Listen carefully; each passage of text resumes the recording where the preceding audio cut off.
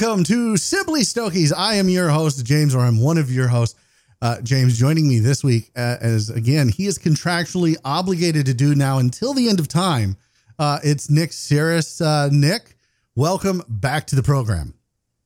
Thank you, James. It seems like you and I are spending an awful lot of time via Zoom on these podcasts of late, as we are recording quite a number of these. Yeah, we really are. We're trying to. I think my contractual agreement was one show a month initially, and now we're doing about five. Now you're doing 4 or 5. Whatever, it's fine. Okay. Well, we're just trying to catch up. I don't know if we want to say playing catch up, but we're trying to get prepped for the trade show. Put them in the bank and you look rather dapper today. Oh, you mentioned that. Yeah, in the trade show uniform of Simply Stogies.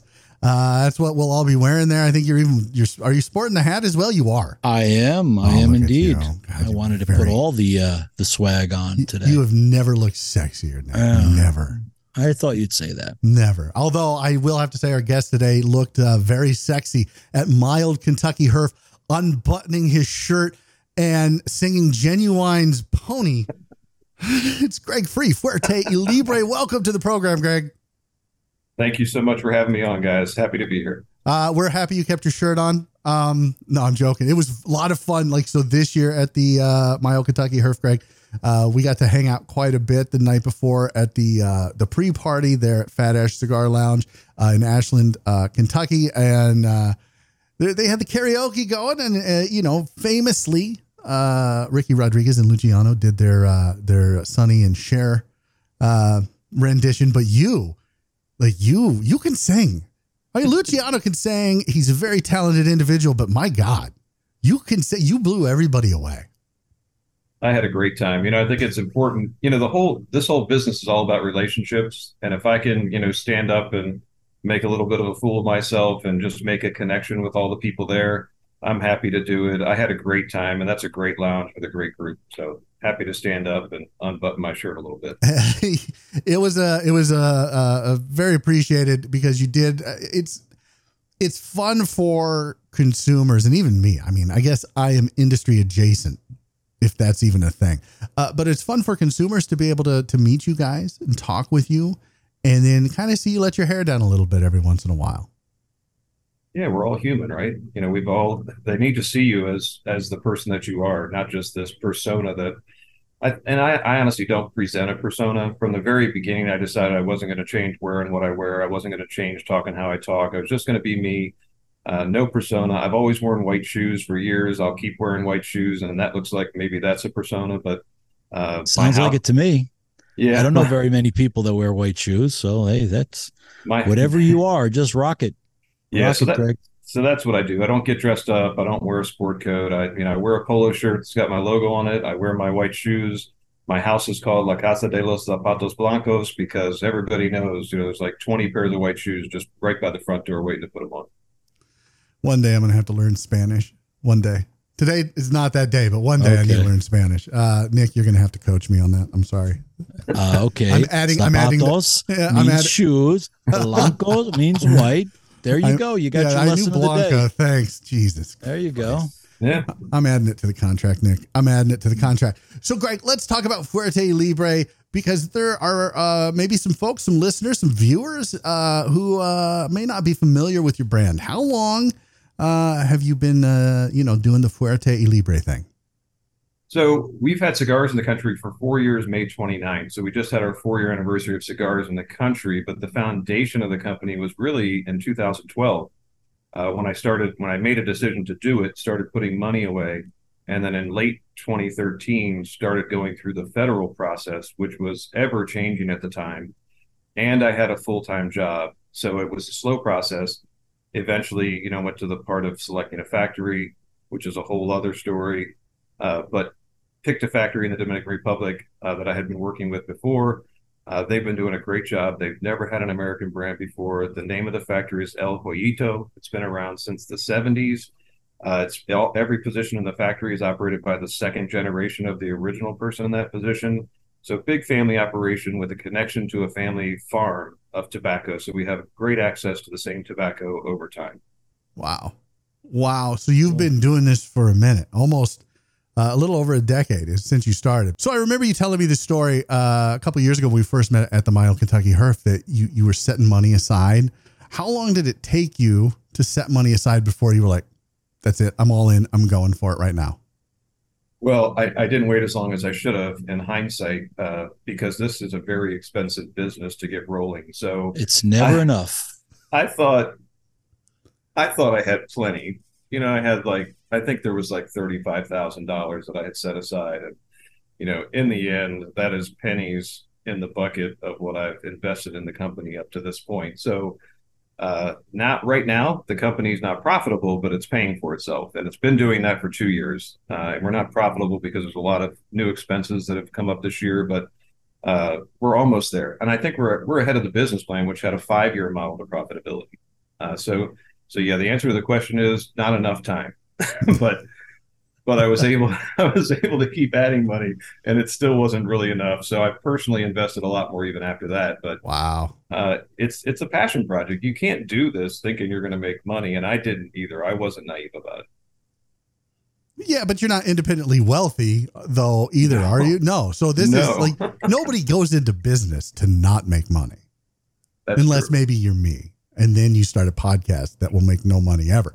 But if you're going into the cigar industry, like you want to make money doing it. You want people to enjoy your product, right? Absolutely. And, I look at Omar DeFrias, who's also a Virginia-based company with Fratello, and he retired from federal service at NASA. So him and I are in the same boat. I have my retirement is set, so I don't have to worry about that. I mean, I still need to pay my bills, and that's coming out of savings now, but I'm not touching my retirement. So the whole idea is to be profitable, hopefully after PCA. I think once we get to 100 shops, that's going to be the profitability mark. We've got some big expenses behind us, and we're ready to roll forward. It's going to be a good year. Your chief tasting officer, Ed, was with you the last couple of years at Mile Kentucky Herf. You guys travel all over, and you're doing your best. You're grinding. You are a grinder. And there's nothing wrong with that. In fact, I respect the hell out of it because it's hard. It is a hard life to be a grinder and to really grind for something that you love, even if you love it. Like it's still like wear you down all that travel. You're in 70 shops though. Your grinding has paid off. And so it's taken you 4 years to get into 70 shops. And that's nothing to sneeze at because when I talk to other retailers, they say, if you get into 50 shops, I mean, you're pretty golden and you're in 70, but you want 100.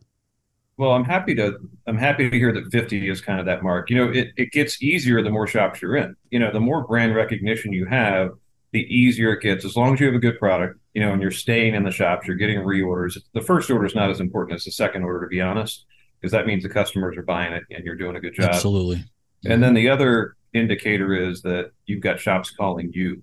And I've picked up a couple shops where a shop called me because they heard about the brand. A customer went in and asked about it or posted on their Facebook group.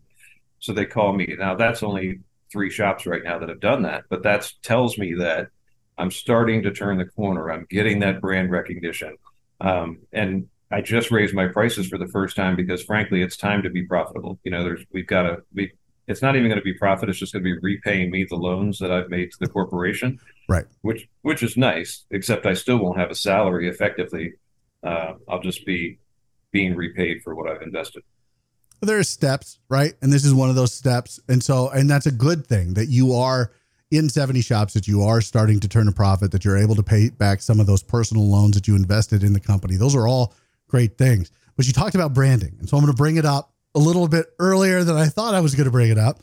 But Fuerte Libre, the name, what does that mean in Spanish?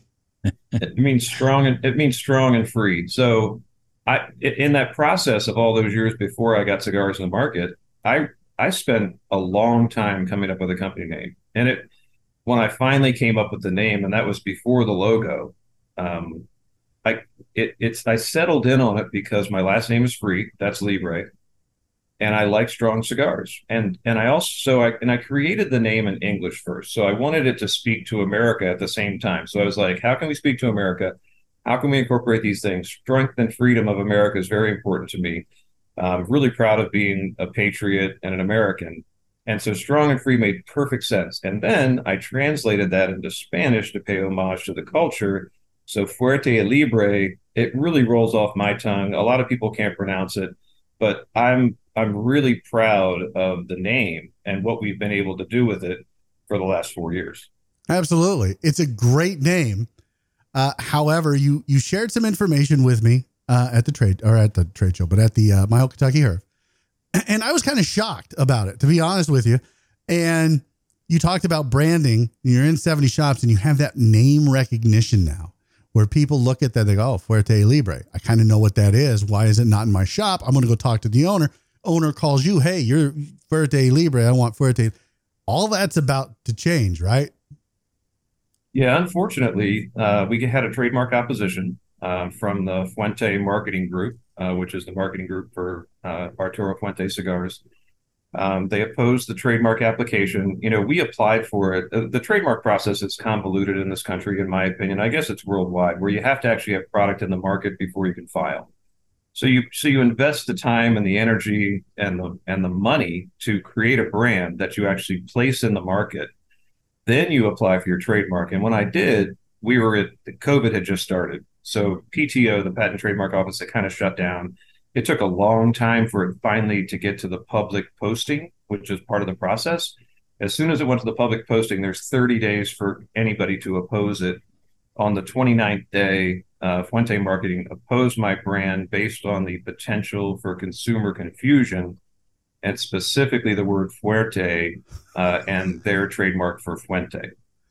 That sounds like the most ridiculous kind of bullshit that there is. So I'm going to show people this. Now I'm smoking the Avalanche. We'll get to the Avalanche here in a minute, and your other core blends, your core lines, because I love the Sun Country.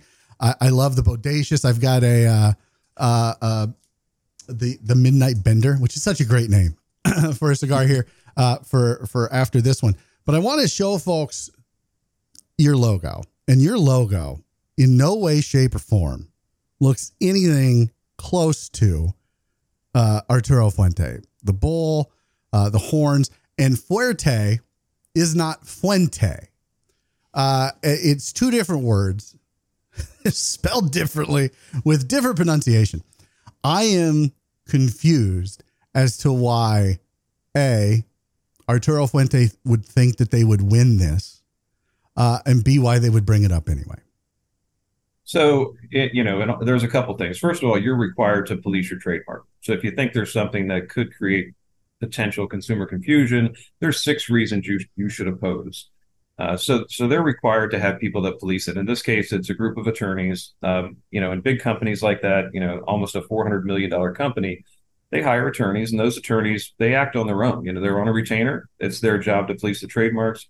I honestly don't think that Carlito or anybody in the upper echelon of the company was even aware of this opposition until we got to presenting settlements to them. So they have to police it.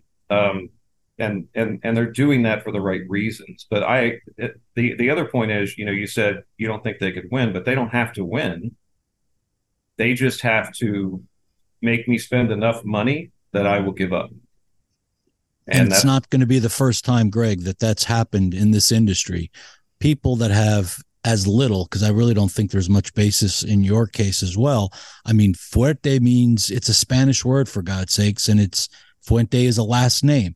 I don't see the confusion, but you're absolutely correct. There have been other companies that I'm familiar with that spent money that they didn't have, or as they like to say, I could have spent all that money buying tobacco. And they spent $20,000, $30,000 defending something that was ridiculous to begin with. And then finally they said, no mas, you know what? We'll just change the name. And that's what they're counting on. And they realize that that's generally what happens. So unfortunately, you're not the first that this has happened to, and you won't be the last. Unfortunately, it's happened to you, but you can move on from it. It's part of your story. It's part of your history. And hopefully this will all be in the rear view mirror soon. Yeah. My intention is, I've never met Carlito face to face. I'm sure he's not going to search me out, but I'm going to find him at the show, and I'm going to shake his hand and say, business is business. I'm glad we got past this.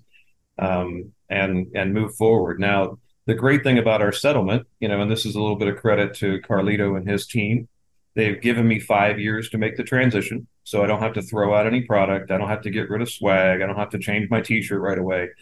But at the same time, as soon as a band runs out on a product, I'll put the new name on it. As soon as I need a new polo shirt, I'll put the new name on it. So we'll get the opportunity to keep the bull logo. That's not in contention.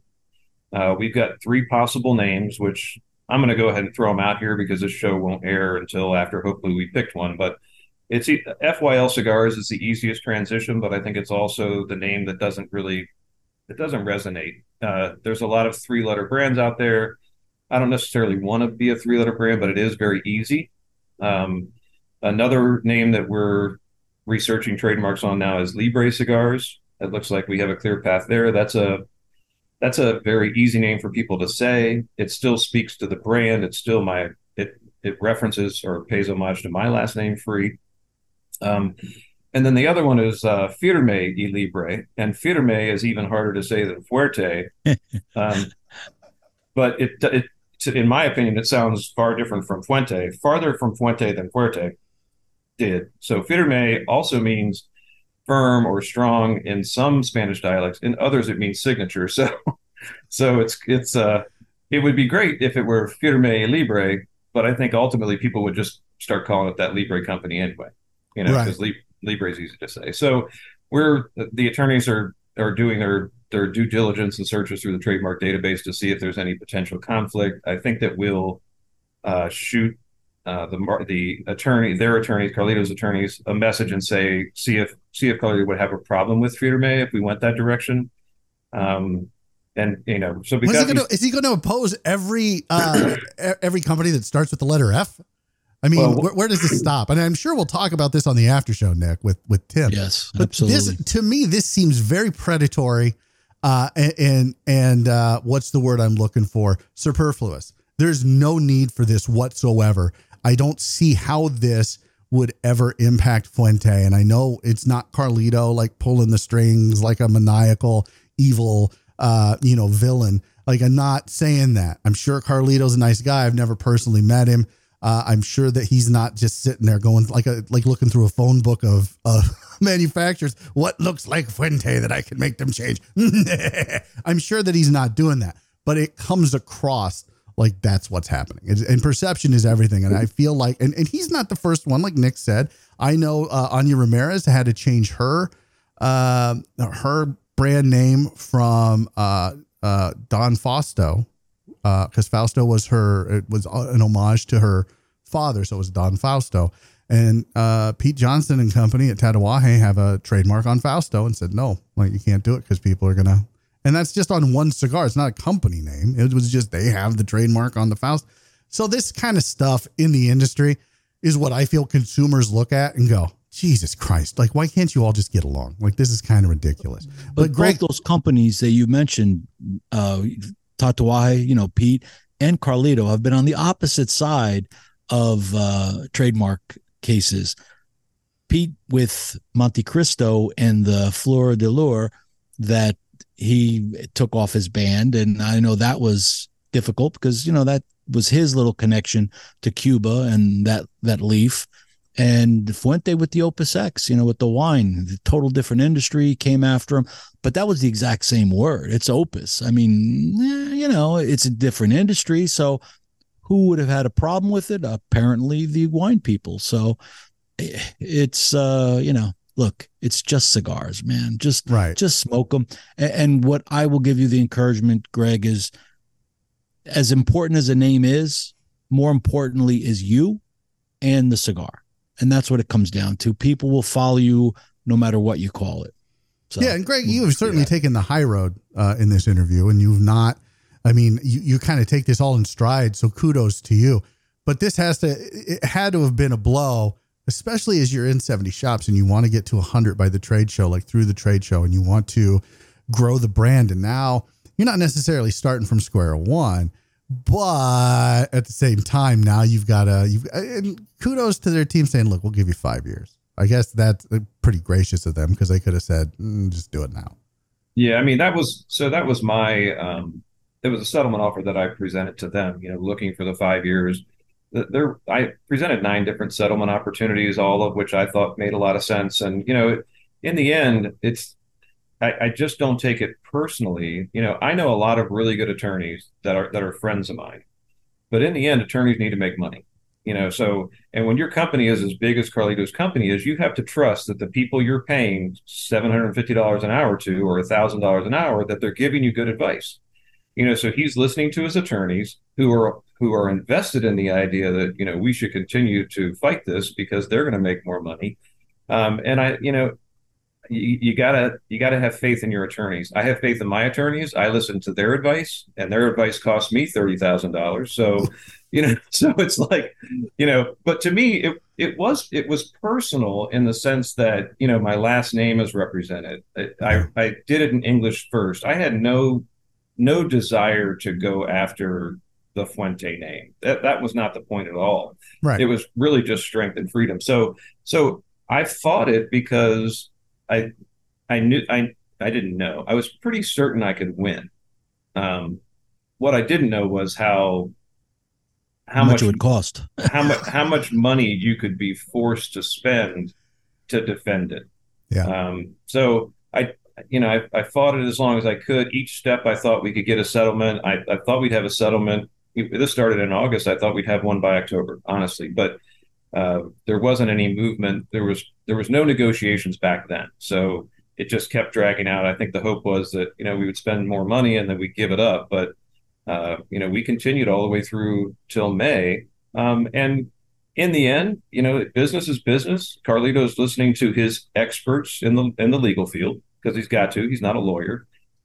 He's taking their advice, and we came to an agreement that it's not how I wanted it to end, but if it had to end, this is not a bad way. And 4 years in, I look at the industry and you think about the new brands that are hot. People are like, oh my God, have you tried this new cigar? Most of those brands, when people start saying that, have been around for 5 years. You have no idea. Like, nobody knew me. And now all of a sudden you get to 100 stores and people are going to be like, oh my God, have you tried this new brand? Fuerte, Libre, or whatever we're going to be called. And someone will say to them, oh, they've been around for 5 years. Like, where have you been? Where have you been? Yeah. So it's a good place and time to change the name. And with the way that we've designed our boxes and our bands, with the bull remaining the same and the color remaining the same, I think for the most part, people that follow my brand are just going in to grab that yellow bull or that white bull or the black one. So I think we won't lose a lot of goodwill. I'm just losing that personal connection I had to the year-long process of coming up with this name that I thought was just fucking amazing. It is. And it is amazing. So I'm looking forward to see what you rebrand as. I like the three. I like all three of them. I don't think I have a favorite. I'm sure you're kind of probably leaning towards one. But we'll see what that is when you actually change it and you're ready to come back on. We'll have you back on. We'll talk about it then. But I want to talk now about your cigars. The cigars themselves. You said the yellow bull, the white bull, or the black bull. I want to talk about the yellow bull because Sun Country is one of those cigars. I was trying to explain it to Nick last night. Sun Country is one of those cigars that reminds me a lot of a Padron Damaso because it's not your everyday regular Connecticut. It is not like something that's boring and bland and tastes like cardboard. There's character to it and there's complexities and there's nuance. And I love the Sun Country.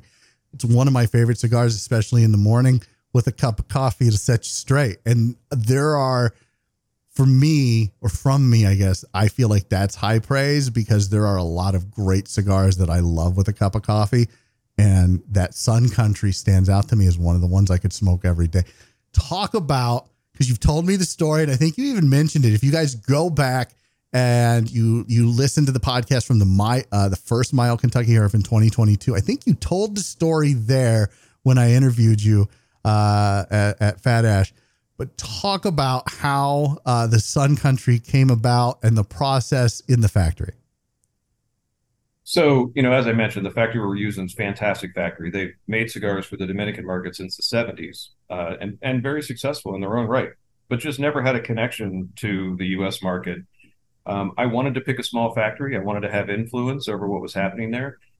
So, they were the first line that came out with Bodacious. They blended that cigar for me. They gave us multiple choices. I sat in a room with 12 of my friends, actually this very room I'm sitting in, and we smoked those cigars and we picked one. And then we tested a different wrapper to come out with two wrappers. So we had 6 facings for that first line. The second line also, they I told them what I was looking for. They came up with it. The third line was Midnight Bender. I told them what to do, and they didn't agree with me on what I wanted to do because, again, American market different than typically mild Dominican market. Sure. And then the Sun Country, then the Midnight Bender sold fantastic, exactly like I thought it would. So I kind of proved to them that I knew the American market. But still, Sun Country came along, and we were having lunch. We had been at the factory in the morning. We go down to the DR at least twice a year, usually when the tobacco's high in the field, late January, early February. Also, again, in either August, September, October, depending on my schedule. So we're down there. We've been in the factory in the morning, and we go to lunch at Camp David. And we have a Camp David here in Maryland that I used to go to when I was a kid. That's where the president vacations. But this Camp David is also where the president would take dignitaries. It's a great restaurant, overlooks the whole city of Santiago and the Cibao Valley. It's beautiful. We're up there having lunch, and I'm describing this blend to them that I would like to do. And it's double Ligero. Around that Ligero and the accordion bunching that we're doing is a leaf of Mexican San Andres and more Dominican filler, the Pelado Cubano, and then a Dominican binder and an Ecuadorian Connecticut wrapper. And at this point, we hadn't done a Connecticut wrapper, but I don't like mild cigars. So I wanted to create something that gave you the flavor of a full, but smoked more like a medium cigar, which is interestingly enough where my palate has settled. When I named it Strong and Free, I was into like those heavy hitters. I was smoking a lot of Tatuajes. I was rocking the VSGs. I was really a stronger cigar guy. But when you start blending and you're looking for flavor, you find that in the middle. And so I started doing more medium. So I'm describing this blend to them, and they have a little sidebar. And I understand Spanish more than I can speak it. I don't understand it all. I know a lot of words, but I don't know how to put sentences together. It's the ofs and the these. And so they have a little sidebar with the factory owner, the son of his was there. My connection to the factory was there. And then also the operations manager was there. And I'm describing this blend. The son is translating for them what I'm saying. They have a sidebar. And in the sidebar, they say, he's an idiot. He's going to be out of business in 6 months. He doesn't know what he's doing. This will never sell. And it's blasphemous to put a full body core in a mild wrapper. So at the end of that, because I understood most of it, I didn't wait for the translation. I said, listen, guys, I understand what you're saying. I said, but what I'm looking to do here is, and they love baseball in the Dominican. So I used a baseball reference. I said, how when you're out there playing a game of baseball and it's a clear blue sky, not a cloud anywhere, and then suddenly you see a bolt of lightning come down out of the sky and you're just shocked. And I said, that's what I want this cigar to be. I want it to be something that's unexpected. They were not in agreement that it would sell. They were still not convinced. We rolled some test blends of it. It turned out great almost in the first roll. Like there was no balancing of the ratios or anything. We test everything in a 6x50. So I had them make me a bunch of those, brought them back to my tasting crew. We tasted them. And then we start testing different Patolas. We went up and down, and we finally released it in a 52x6, the Toro. And when I went back to the factory after that cigar had been released, on the line, every single roller and buncher was smoking a Sun Country without the band on it. But I asked, I'm like, is that the Sun Country? Yeah. I'm like, why are you smoking it? It's good. Very good. I'm like, all right. No. So you got a little respect from him for after that. Yeah. So, and then it's I think they're now understanding the market. So they're very proud now. And their master blender is the owner of the factory. He's amazing.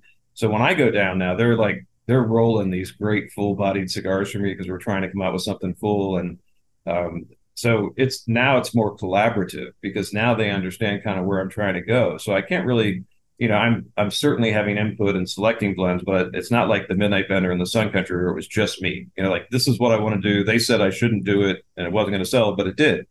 So now we've got this respect for each other, and we're rolling forward with that.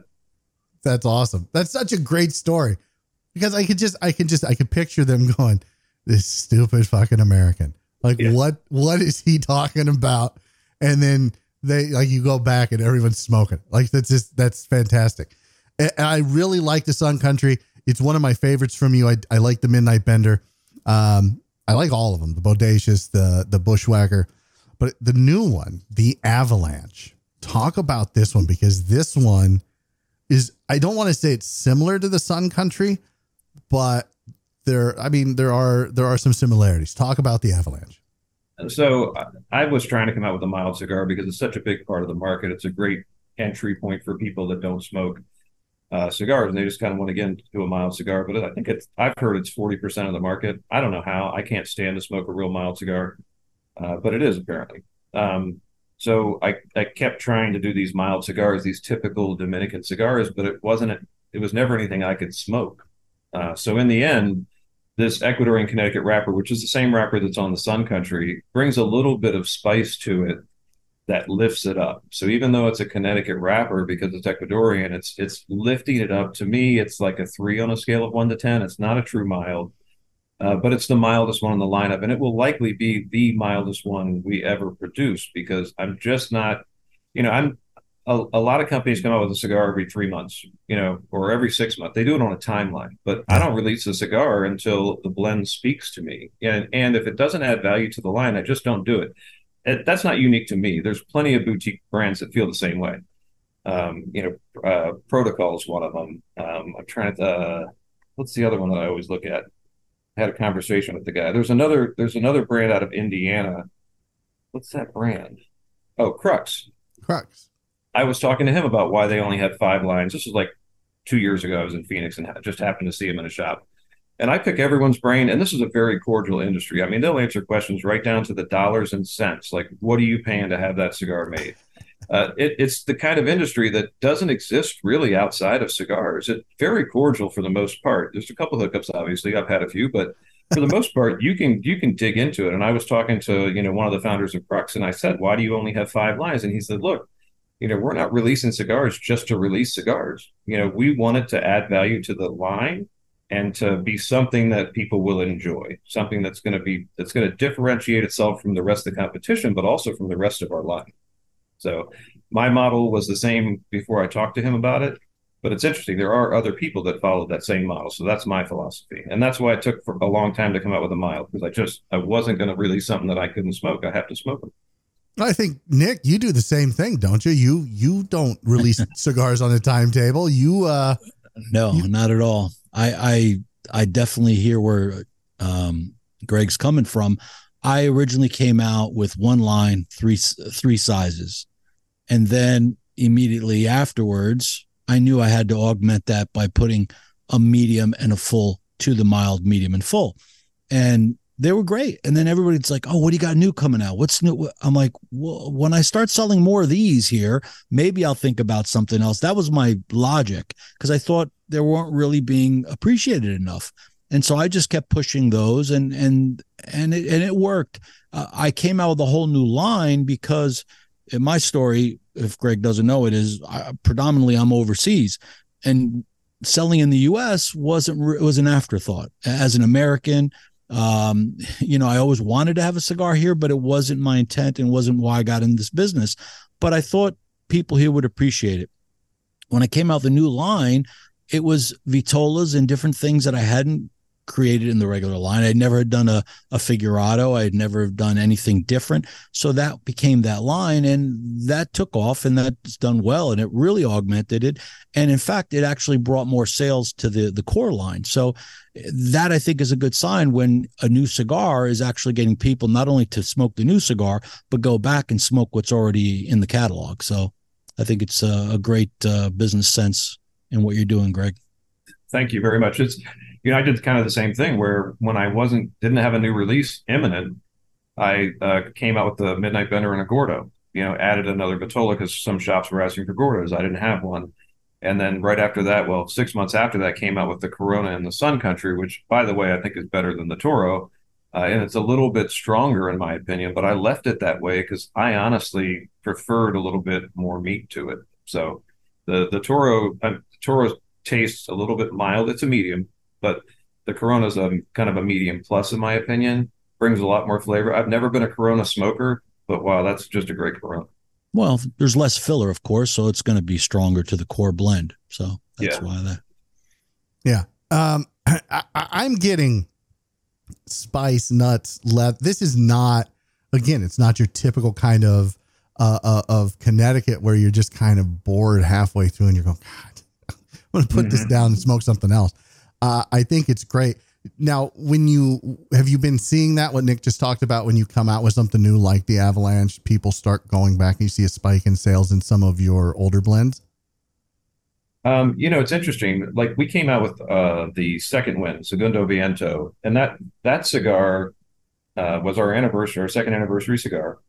And I really thought that blend would overtake the Sun Country and the Midnight Bender, because I think, and I've been told that technically it's a better blend. It's my most, like, people that are real tobacconists that have a real palate, they say that technically that's the best blend. But I think a lot of people stay away from box press. So sometimes a new line will come out and it will take over. But so that one didn't. It sells very well. And I keep that one in a 10 count box. And I love smoking that thing, especially in the Robusto. It's a great little cigar. But the Avalanche is so different from the rest of the line. It's not taking away. It reminds me of combining families in my second marriage, where the two kids from the wife and the two kids from me, they all thought that their parent was going to have less love for them because they'd have to give love to the other two kids. And what I said to them was, love is boundless. It doesn't. You don't take from someone else to give someone else love. You add more love. And I think the same thing with the Avalanche to the line. The Avalanche doesn't take any sales away from anything else. If anything, it's taking sales away from another line, or it's just part of the growth of cigars in the industry overall. So not stealing anything. Nice. So you said you're working on something new. You're working on a more bold blend, if you will, something that you really will be right in your wheelhouse, so to speak. Can you tell us a little bit about what you're working on? Yeah, I can tell you it's got a lot of Criollo 98 hybrid in it. It's got some Nicaraguan Lajero in there, and it's got a San Andres wrapper. And it's got a name. It's going to be called Intimidator. All of our cigars, their names are inspired by famous rodeo bulls.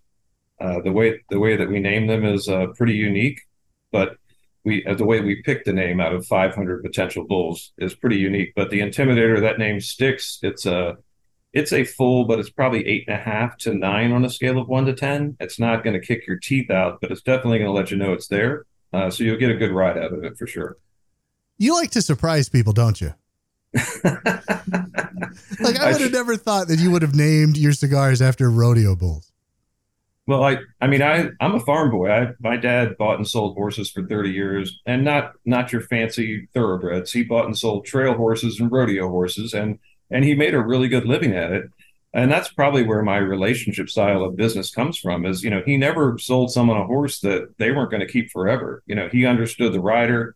He understood what they were going to use the horse for, and he made a match. It's like a matchmaker, but for horses and people. And so that's kind of where my leadership style and my relationship style of business came from. I don't do business with anyone I haven't met face to face. That's why I go to the Dominican as much as I do. And we visit the printing company, and we visit the box factory, and we visit the farm. And, we do all the jobs when we're there. So they see me actually doing it. I'm not just some rich American, and I'm not rich, but, from their perspective, some rich American that's just throwing a name on a cigar they've already made and calling it their own.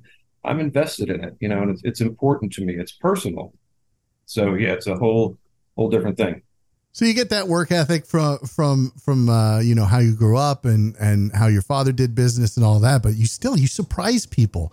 Like, I would have never guessed that. Nor would I have guessed that you would have sang, because like karaoke at the Fat Ash Lounge, like the first 3 songs you sang, they were, I don't want to say normal, they were country. But they were country songs, right? And so that's expected, but genuine.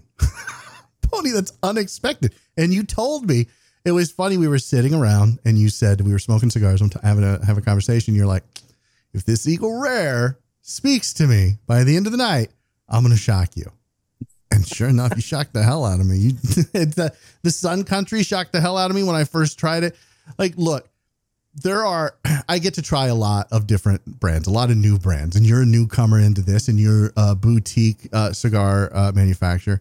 And I'm not just saying this because you're on. I'm not blowing smoke, so to speak, pun intended, I guess. But your cigars shocked me when I first tried them, because I'm like, okay, this is just going to be Another boutique guy. Look at him pulling out the Eagle Rare. He might sing some Genuine later on, guys. You shocked me because I was impressed and I loved them when I first, that Sun Country, I was really excited to try from your story that you told me. And I was like, holy shit, he's right. Like, so you like to surprise people. You sneak up on people like, these are pretty good. Like, you might want to try these. Yeah, and I guess I didn't finish my thought about my dad being a horse trader because we were talking about the bull name. So when I was a kid, my dad had a business called Marriage and a Carriage too. So I would work out the buggy horses. I went to Friday night lights at my high school in a horse and buggy. Like, I was a farm boy. I was in the Future Farmers of America. I went to college for horticulture, but I rode in the local rodeo. I started at barrel racing, and then I did calf roping, and then team roping, and then I did broncos. And I was 17 years old, and riding bucking horses, and all of the back in the day they called them buckle bunnies. I think they still do, even though it's a little disparaging. But the girls that went after the guys at the rodeo buckles, they all wanted the bull riders. So I'm like, I can ride a bull. So I rode 8 bulls. I rode 2 of them to 8 seconds. And wow. It turns out that if you get bucked off a horse or you get off on your own accord, you just walk away and gradually go over to the gate and climb the fence and you're out. But if you get off a bull even on your own accord, that bull turns around and tries to kill you. And I made a conscious decision that those girls were not worth my life. And I went back after riding 8 bulls and 2 different rodeos to doing broncos again because, I didn't want to die. Yeah, no, I don't blame you. It's not worth it. Like, my dad told me that, doing stupid shit for a girl was probably not the best idea. And I think that would fall under that category, riding bulls. Absolutely. And as a farm boy, I had a whole different life. That taught me the work ethic too. I worked on a dairy farm, milking cows twice a day, 3 a.m., 3 p.m., and then taking care of all of our animals. And, it was a 16-hour day every day when you had school. So going to farms and stuff, that's nothing new to you. But what is new to you, this year you're going to the PCA and you'll be there in the Boutique Cigar Association Pavilion. Mm-hmm. What are you looking forward to the most? Wow. Just going, actually doing a big conference like that. And, PCA is that event that you want to be at. So I've never walked the floor at PCA. I've walked the floor at TPE, but never had a booth there either. What has been done with the BCA just in the last 12 months has been remarkable. When they changed their model of operation, the communication is great, monthly Zoom calls, and then having this section, this pavilion, where if a retailer comes into that pavilion, they're looking for boutique cigars. So if they're coming in there looking for cafe cigars, or they're coming in there looking for Loyalty by Family cigars, or they're going to come talk to me, or if they're coming to talk to me, they're going to talk to those people. So I think that what I'm looking forward to the most is meeting those people face to face that I've talked to, and meeting new shop owners, and also seeing some shop owners that haven't picked me up, because now, all right, he's at PCA, and that speaks volumes to people. You're at the Premium Cigar Association. You're somebody now. So now I'll get more brand recognition. I'll meet some of those stores that didn't pick me up that then will pick me up, and I'm looking forward to that because it's a small industry. On the shop side, I don't know how many shops there are. What are there, like 2,000 shops in the United States? 2,000, yeah, about 1,800 now. Yeah. So there's a lot of those people, but being able to meet and greet with all of the other brand owners that I've seen walking the floor at TPE or met just by coincidence walking into a shop, and either the rep or they're there or there's an event. I mean, I've been to multiple Eric Espinosa events because I love that guy. He's amazing. And just seeing those people again. So I'm looking forward to the relationships and just continuing that. And so many great people in this industry that I want to see. And the BCA really does help out, now this year they're helping out smaller cigar manufacturers like yourself, because getting show floor space is not the most affordable thing to do in most cases. And so it's almost like a co-op where, hey, we've got this space, you pay in X amount. It's not going to be anywhere near what you would pay for even just like a table, a 4 by 4x6, 4x8, whatever, however they sell it, area. And so it allows you this opportunity to, like you said, get into more shops, meet more people, network, see some folks that you, like build the relationships that you have, and then start new ones with new folks. Absolutely. James, I think the key with this BCA that I'm going to be interested in seeing, the difference is you can get a booth anywhere else on the floor, but where you get it makes all the difference in the world. So if you're out in no man's land or in just some obscure spot, the chance that somebody's going to walk by you by chance, is he going to stop or is he going to rush around you? Now, if you're in a group, in a pavilion, so to speak, with all these other brands, people like Greg was saying, they're going to go there and he's got a better shot at somebody trying his stuff as well. So that is the draw to having that type of setup when you're at a destination spot as opposed to just an island somewhere else in the floor. Absolutely. And I've heard, stories about it's not necessarily just the cost of the booth. It's the fact that if you want to put furniture in there, you want to get carpet in there, you want to get a plant in there, you want to have electricity. I've heard horror stories of, young brands like my own that went there for the first time and had no idea what it was going to cost to get things into their booth. So BCA negotiating something that's a flat rate, all the furniture is included, your chairs, your display, like it's all included. They put the logo on your furniture for you, and it includes your PCA membership dues. So it's a great price. Honestly, I wish it was out there more and there were more boutique brands with me in that section. Right now, there's 15. Some aren't boutique brands, some of them are boutique distributors, but it's I would love for other boutique brands to take advantage of it. This is a team effort. The more people that smoke cigars, the more cigars we're all going to sell. So, and that quote actually comes from a retailer, my first retailer. He said, get in as many shops as you can because it's going to help me. The more you can sell, the more we'll sell for you. So I think that's critical. I would love to see some of these small brand guys that I've met in Zoom calls and Zoom herfs or at different places. I'd love for them to be a part of this pavilion. It's too late for this year, but I think they'll hear all the buzz around it. And I think next year I could easily see it being at 30 boutique brands. Yeah, well, that's the key. If it works the way it should work, people will be noticing that, and you'll see a lot of people jumping on board as well.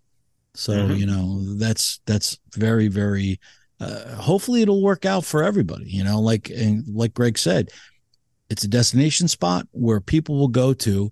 And if they see a lot of traffic walking through that booth, the guys that have the other booths around the side are going to say, you know what, I should join this BCA. So I think it's going to be a win-win, and I wish you the best, and I wish BCA the best.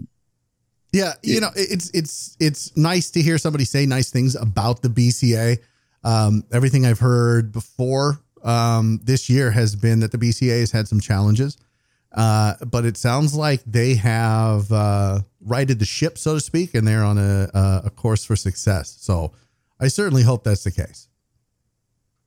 Yeah, it's changed. The organization has changed. There's a lot more structure, and there's a lot more people volunteering their time to really do what needs to be done. There's a marketing person that's part of it.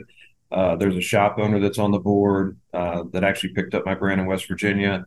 And then, of course, Armin's in there and Gabby's in there. So you've got a lot of brains in the room. I've learned so much on the monthly Zoom calls, which didn't used to exist. And now they're doing each monthly Zoom call, they're bringing in an expert of one part of the business to allow us to pick their brain and ask them questions. And it's been, I still contend that I know about 40% of what I need to know to be a brand owner because I learn something new every single day. And those calls are lifting me up each time I get on one. And I'm on them every month. I don't miss them. If I'm on the road, I'm sitting in my truck on the call. I don't want to miss them because they're impactful. It's good to hear a brand owner talk positively about the industry and not just the BCA. I think, like I said, the BCA has kind of righted the ship. And we saw that when they kind of teamed with the PCA this year. And so I'm happy about that. But you're a very positive guy. You have a positive outlook on things. And so to hear you say that everybody in the industry has so far been cordial and welcoming, because some of the brand owners have famously said on the show, one of them in particular has said that the industry is like a poker game in the Old West, where above the table, everyone's, they're playing poker, they're drinking, they're having a good time, they're laughing, they're smoking cigars, ha ha ha. But under the table, everyone's got their guns drawn on everyone else.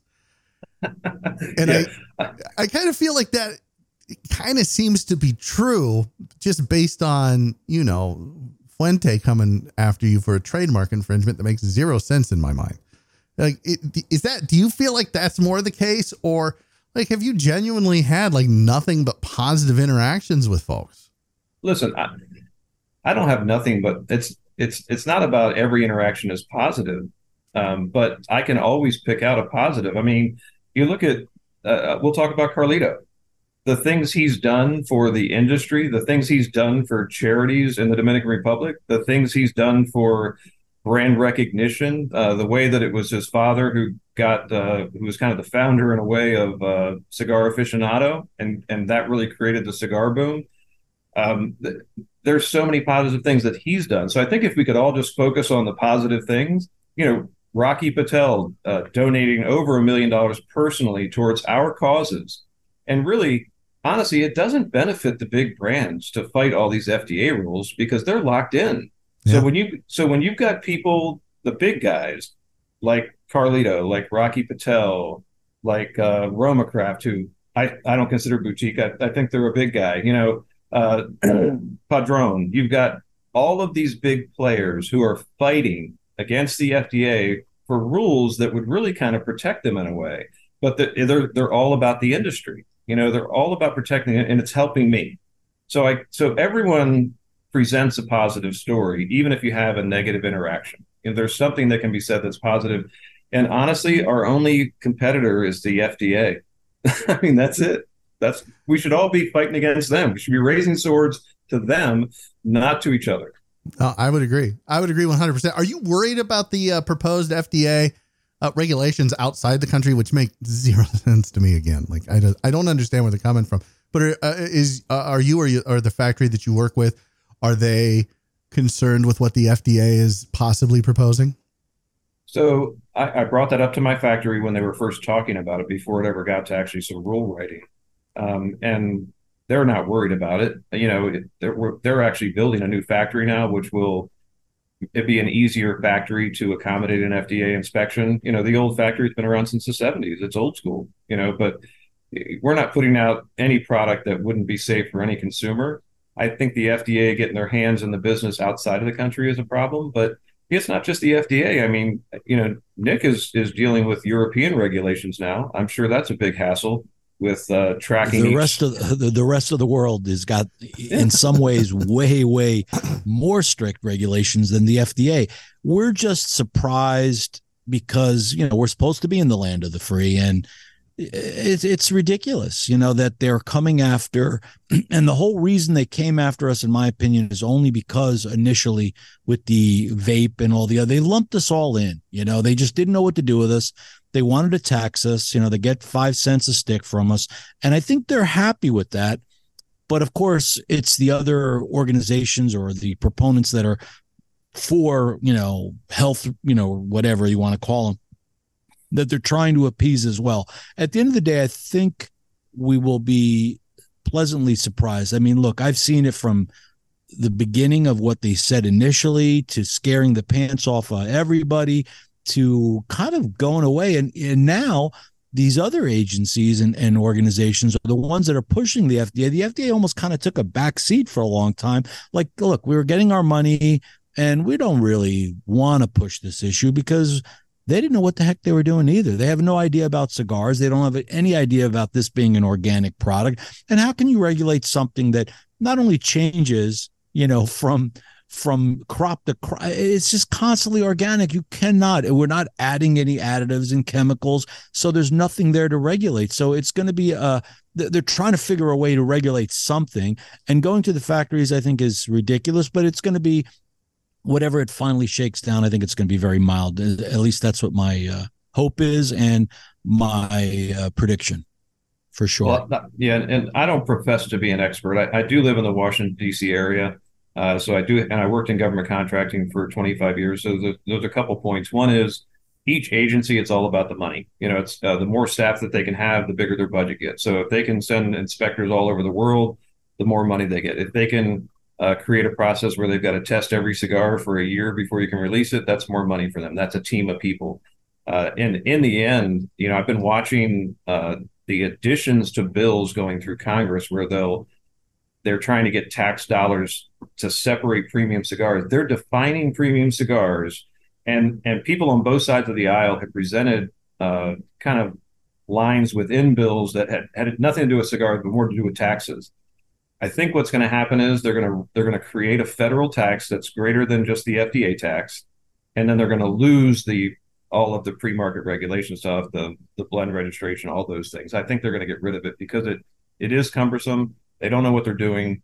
There's so many lawsuits against them right now that what they really want is the money. So let's, if we have to give them a little bit of money, we have to give them a little bit of money. I think in the end, we're going to have to. That's the only way this is going to resolve itself. Yeah. The government always gets its pound of flesh one way or the other. So yeah, it's better to give them a pound of flesh from somewhere that it doesn't matter. When you want to tax us, let's just do that and drop the rest of it. Yeah. Greg, go ahead. No, Greg, go ahead. Because I wanted to talk. I was just going to say, meanwhile, the marijuana is being legalized everywhere, and you can smoke it everywhere. And at the same time, cigars are being, hit over the head with a hammer at every turn. Yeah. So there's going to be a lot of changes when the federal marijuana legalization comes about, which is going to happen. That's not going to stop. They're going to have to figure out a way. If we're giving them so much leniency, how do we, trash the cigar industry while at the same time lifting up another combustible natural product, which is being inhaled, and it's, well, look, you could go anywhere. You go into New York City, and even though there's only, I forgot how many official dispensaries there are, anywhere you go now, all you smell is marijuana smoke, no matter where you go. And I'm like, look, I don't want to bother those folks, but I don't want to be bothered when I'm smoking something that's much healthier in so many ways. If healthy can be a word used with cigars, it's totally ridiculous. And hopefully, look, they're giving them all the leeway and and then they're going to have to crawl that back too. At some point they're going to go, uh-oh. And the implications of what is going to happen with the, cannabis industry on the health, the motor vehicle laws. I mean, people are smoking it, this recreational, you had the medical stuff, I don't want to pretend that I know anything about that part of the business. All I know is I roll my eyes every time I hear people talk about that. I was just in a shop and the manager of the shop, he's like, oh, I want you to teach me about your brand. I want to be able to sell it. And I'm like, all right, well, the best way to sell it is, smoke the cigar. And the guy says, well, I don't smoke cigars. I go, okay. What do you smoke? And he's like, well, I sit here and I smoke marijuana all day. And I'm like, you smoke marijuana in this cigar shop? It's a private / public. There's a public section. So I was like, you know what? I'm not going to touch that. That's a whole nother thing. But the point of it is marijuana is just getting more and more prevalent and cigar smoke is being demonized, as always has been. And it's just getting worse and worse. I want to shift gears, Greg, because what I do with any new brand that I'm, trying, the first thing I want to try from a new brand is their mildest cigar, because the hardest thing to do is a good mild cigar. And it's also, it can be a very big part of your business. In America, meaning the United States, everybody's about stronger cigars. And I get that. But believe it or not, you said 40% of the market. I think it's even more than that, because there's a lot of cigar smokers that we don't know, that we don't interact with, that are not, following social media. They're not going on Facebook. They're not actually searching. It's not really a hobby per se. It's something that they tend to do. They like it on a golf course or what have you. And those people, most of them don't even care what they're smoking as long as it's basically smoke. And that used to drive me crazy. My first Connecticut was so super strong, and it came out many, many years. It was before its time. And so I had to come out with another blend that was milder that they liked. But then, you know what? Years later, people wanted the stronger one. It's like, oh yeah, I still have this one. It's being sold. So it's funny how that is. And I will say that I'm smoking your Avalanche, and I'm thoroughly enjoying it. It's exactly what you said it is. I can't, there's too many Connecticut's out there that are literally just like smoke. If you're lucky, if you have any smoke, but there's no flavor to it. And to me, it's like, look, what is the point of smoking a cigar if you're not getting anything out of it? The motion of smoking, that's not what I'm doing. And I think most real cigar smokers really want to smoke for flavor and aroma. And this one definitely hits it. It's very good. Kudos to you, Greg. I like it. Thank you very much. I appreciate that. That's why it took 24 months to come out with one. I wanted Hey, to be you don't have to rush it. You don't have to rush it. My first blend took 18 revisions, and it was only because I wasn't sure, and I had some really, really good mentors and people that said it's ready, and I just kept no, let me tweak it, let me do this, let me do that. Now I don't do it as much like that, and I let the people kind of speak, and I let a lot of shops have their input on my blends for the U.S. market. That is because, to be honest, I'm still really learning the U.S. market, and there's a lot of cigars that I necessarily don't find in my palate, but people want it and they sell. And as much as I have to be able to smoke, and it has to be good quality, of course. It is important to give the people what they want, as they say. If they want something that's XYZ, then give them what they want and help your brand in the process. Absolutely. Yeah. Thank you. Thank you for the, I guess the counterpoint or the same point, making that again, because I think it's critical. I'm a smoker that does enjoy the flavors. I'm a smoker that, is looking for those different nuances, the subtle things that you feel. I did learn that on the Bushwhacker, when it came out in the two different wrappers, I did a live Zoom for 4 hours where people at the one shop could buy the two different wrappers, and I let them write the tasting notes. And people picked up things in those cigars that I never picked up. And when multiple people said it, now you've got it in your head. And now you're like, okay, yeah, I do get a little citrus out of that. I didn't pick it up before in the Habano and the Bushwhacker. So It's critical. We've all got a different tasting experience, and we go back to what we know. I happen to eat a lot of roasted hazelnuts. So when people say nuttiness, what I experience is roasted hazelnut. And people are like, well, never had one of those. But it's all what you've had. It's your tasting experience, the spices you've tasted, that kind of thing. It's definitely experiential and subjective. And so everyone's going to pick up a little, and that's why I do reviews, and I hate doing reviews because they're always going to tear it apart. They're never going to taste exactly what you taste. Mm-hmm. But I found when I first started smoking cigars, when I wanted to try to pick out instead of I'm just tasting smoke, what am I really tasting? Reading reviews and reading multiple reviews and seeing what they taste. And then, now I get it. So it's all, I think it is experiential. And the more you smoke and the more you try from different brands and different, wrappers and fillers and binders, the better sense you get of what you're smoking. I want to ask you this. Where do you see Fuerte y Libre or whatever, FYL or Libre or whatever you're going to call it? Where do you see you in 5 years? Where's the company at?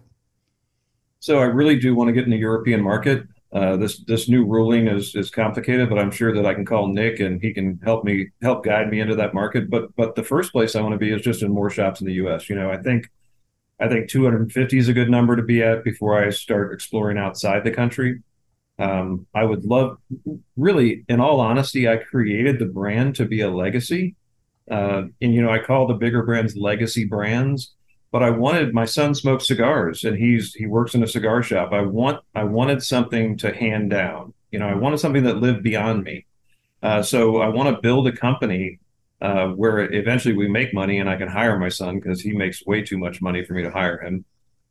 But create a legacy for him, and have a true family business. Do exactly what Carlito's grandfather did. Start something small and create a legacy where it's something special. I don't ever see myself being a $400 million company, but neither did Carlito's grandfather, but that's what it is. They created a legacy, and it's a powerful company that does some really good things for the industry and the world at large. You brought up your son and you talked a little bit about him as I hit the microphone like a professional. You talked a little bit about him with me at the Mile Kentucky Herf, but it's funny that you say that, you wanted this to be a legacy and you kind of want him to take over the business, but he's doing pretty well for himself. And the way he got into it is kind of a weird way to get into it. You want to talk about that for just a minute? Yeah, so he works, he moved to Sioux Falls, South Dakota. He followed love. He was supposed to go to school there, didn't, but went to visit a friend there, met this girl, moved to Sioux Falls, South Dakota. It's a hostile climate up there. It's cold, it's windy, it's miserable. They got 3 weeks of summer. That's when you want to visit, and that's about it. But he realized he needed a real job beyond just waiting tables when he was out there. So he walked in a glass shop in Sioux Falls, but it's a glass shop with the biggest humidor in Sioux Falls. And they didn't have a help wanted sign. He went up to the counter. He's like, "Hey, do you have a job? I'm looking for a job." He's like, "There's no help wanted sign. Why would you come in here?" And he's like, "Well, I like cigars. You have the biggest humidor in the city. I'd love to work here." And he goes, "Well, the owner's in the back. Maybe he'll talk to you." So he goes, the owner wants to talk to him. He sits down and the owner's like, "Why'd you come in here? There's no help wanted sign." He's like, "Well, I really love cigars." And the owner says, "Well, honestly, we don't have anyone here that knows anything about cigars. I mean, they know everything about CBD and pot and, Delta 8 and all that, but nobody knows anything about cigars. What do you know about cigars?" And my son says, "Well, I just got back from my dad's factory in the Dominican Republic." And the guy said, "You're hired." "Yeah, what kind of factory? Yeah, what kind of factory?" He goes, "Oh, it's a cigar factory." And he goes, "Your dad has a cigar factory in the Dominican Republic?" And he goes, "Yeah." And he goes, "Can you start Monday?" So he started part-time, making, I don't know what he was making an hour. And within 18 months, he was a district manager over multiple stores. And now they're opening up their first shop in Omaha, and he's moving to Omaha in a month. Yeah. So to open up a new shop for them. So it's, he's still in cigars. He apparently does a great job. He's only 24 years old, and he's making more money than any 24-year-old should make. But he works hard. The owner really loves him and respects him to go to Omaha, without the owner and be down there and help open up a shop. So I'm really proud of the guy. Yeah, that's great. Awesome. When he opens up, because I don't, like you said, Sioux Falls is not the most hospitable place to go climate wise. And I'm not that far from it. Like, climate here sucks too. But when he's in Omaha, when they open up that shop, let me know and I'll definitely go check it out and say hi to him, meet him.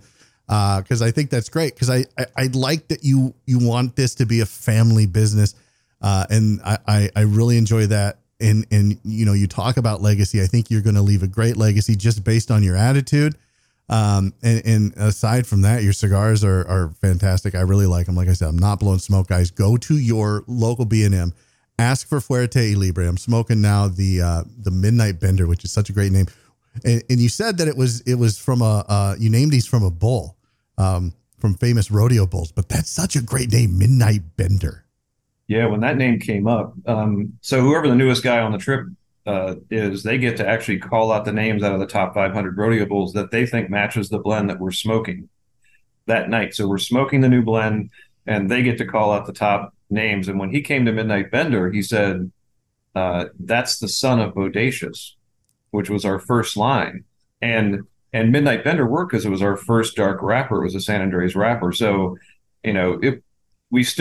we still had to pick a top 5. Each person on the trip gets to pick their top 5 out of the consolidated list of 50 to 70. And then the next night we present the top 5, but everybody had Midnight Bender on their list. So it was a clear winner.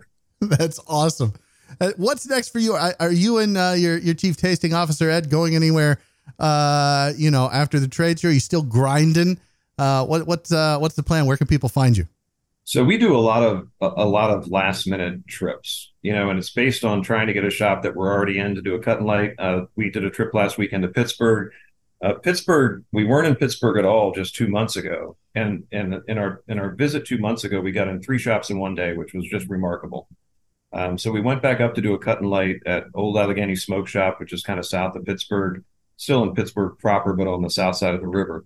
Got in that shop. So we did a cut and light there Friday. And then we did this thing called the Crawl, which I'd never heard of, but it's been around for over 25 years.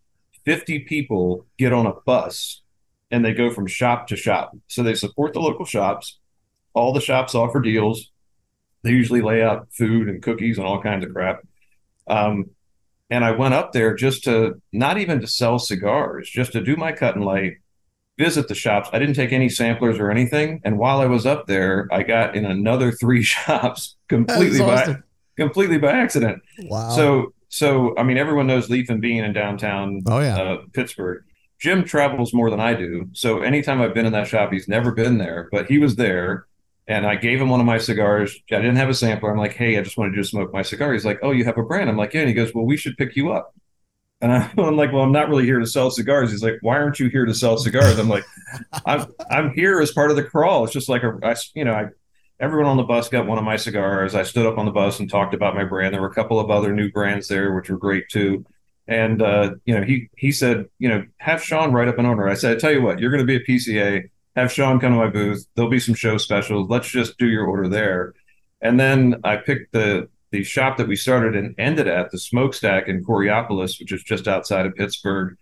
I didn't even know that the guy was the owner. And he came over to the table. We had just eaten dinner, and he had the restaurant that had catered the dinner, which was delicious. And the chef was sitting at our table.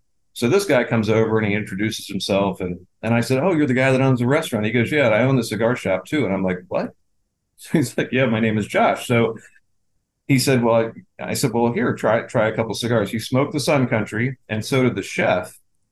Josh placed an order that night at 1:30 in the morning. Wow. Which I shipped out to him on Monday.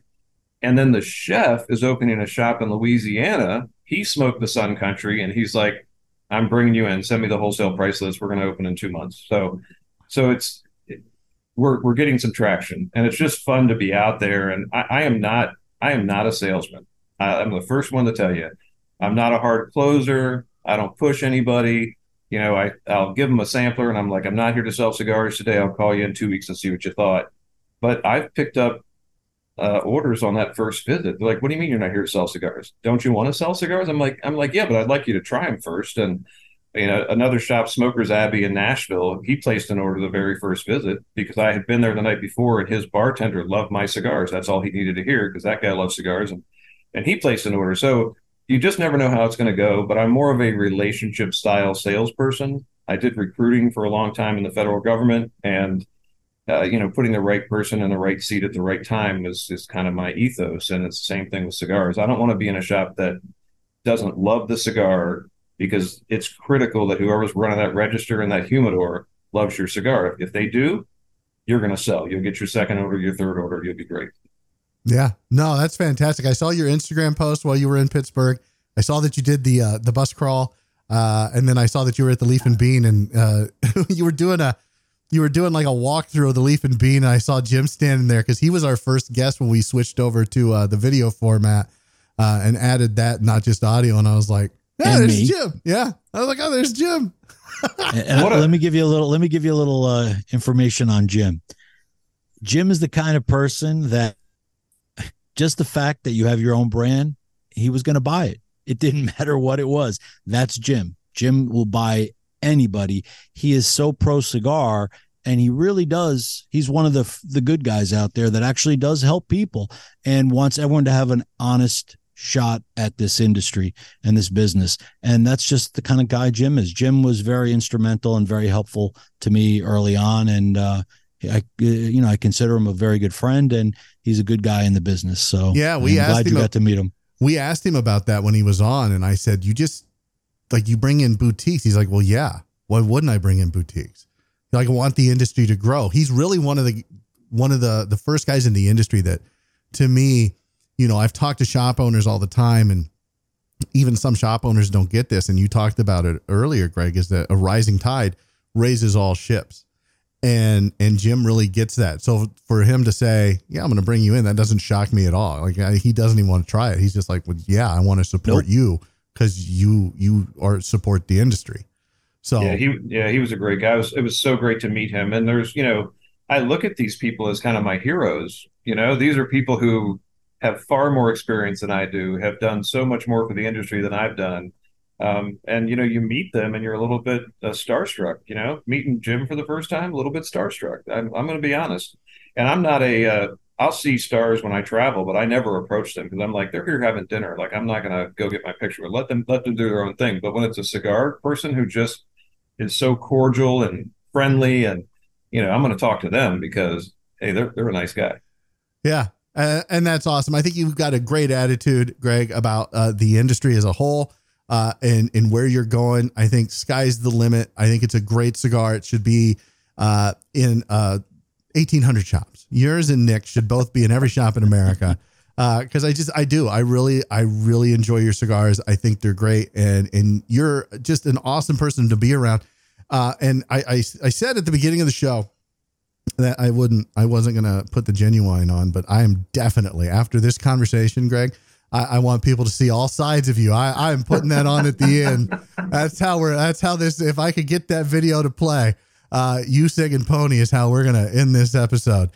So I appreciate, I'm looking forward to seeing you, next month. It'll be actually a week when this comes out. I'll see you in a week at the trade show. And then next week, guys, we're going to be talking about this episode. We're going to be breaking it down Tim style, which is not my style at all. And I'm sure we'll talk about the PCA. We'll talk about the BCA. We'll talk about the trademark bullshit, because that irks me. That really pisses me off. And you're such a class act that you're taking the high road. And I appreciate that, because knowing me the way I know me, I would not take the high road at all. Well, thank you. I appreciate that. Have you had Aladino on yet?